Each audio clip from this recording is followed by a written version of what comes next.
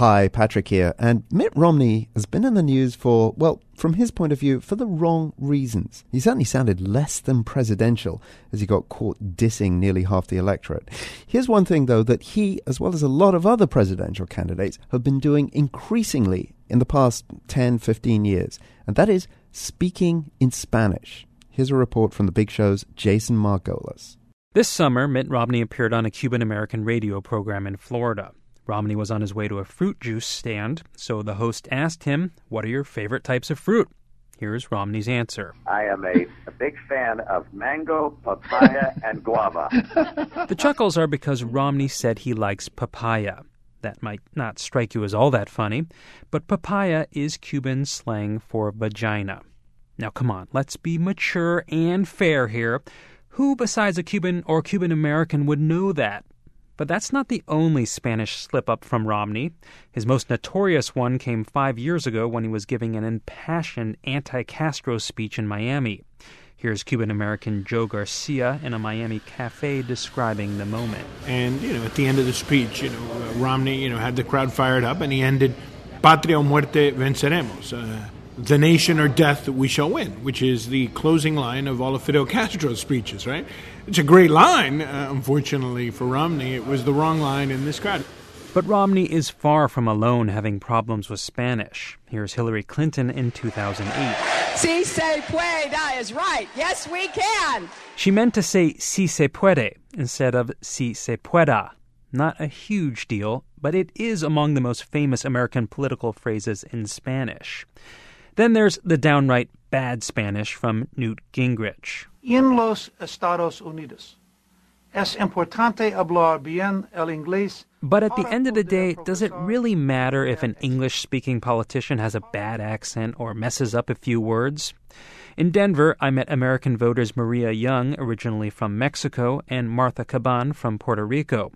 I asked them what they thought of candidates who mangle their Spanish. I will say a couple of brownie points, yes, because at least tried. At least they're honoring and respecting us and trying to do something to connect with us. But what if they really, really screw it up, like Romney did in Miami? It will not matter. I am used to bad translations. And that's coming from an Obama supporter. I think it can come across as patronizing. Christine Marquez Hudson of the Mi Casa Resource Center in Denver says even if a politician's Spanish is perfect, if the message is inauthentic, she doesn't want to hear it. When someone comes out who has absolutely no personal connection and says, "Hola, bienvenido," and they say it in a really terrible accent, I think it can be offensive. But Marquez Hudson doesn't see this from either Barack Obama or Mitt Romney. She says Romney's connection to Latin America gives his attempts at Spanish some authenticity. And she appreciates when President Obama uses his favorite Spanish phrase. Si se puede. The thing about Obama is that he was a community organizer, and Si se puede is a community organizing chant. And so that's the connection for me. Presidential candidates and their surrogates have been speaking some Spanish as far back as the 1960s. Queridos amigos, les habla la esposa del senador John F. Kennedy. That's Jackie Kennedy in a campaign ad from 1960.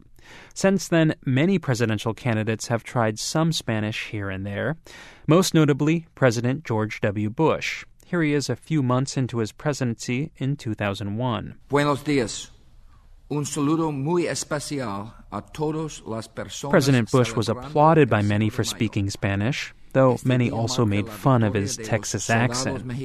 So, at the end of the day, what's a candidate to do? Try a little Spanish? Not try? Why bother if it can result in endless ridicule? I asked Diane McCreel what she would advise.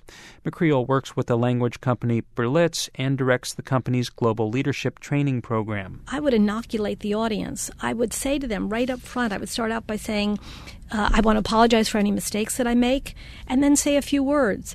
And then the next step would be to ask their permission to continue in English. And there is one other way to make absolutely certain you can get your Spanish correct. Pre-record the message. Soy Mitt Romney y apruebo este mensaje.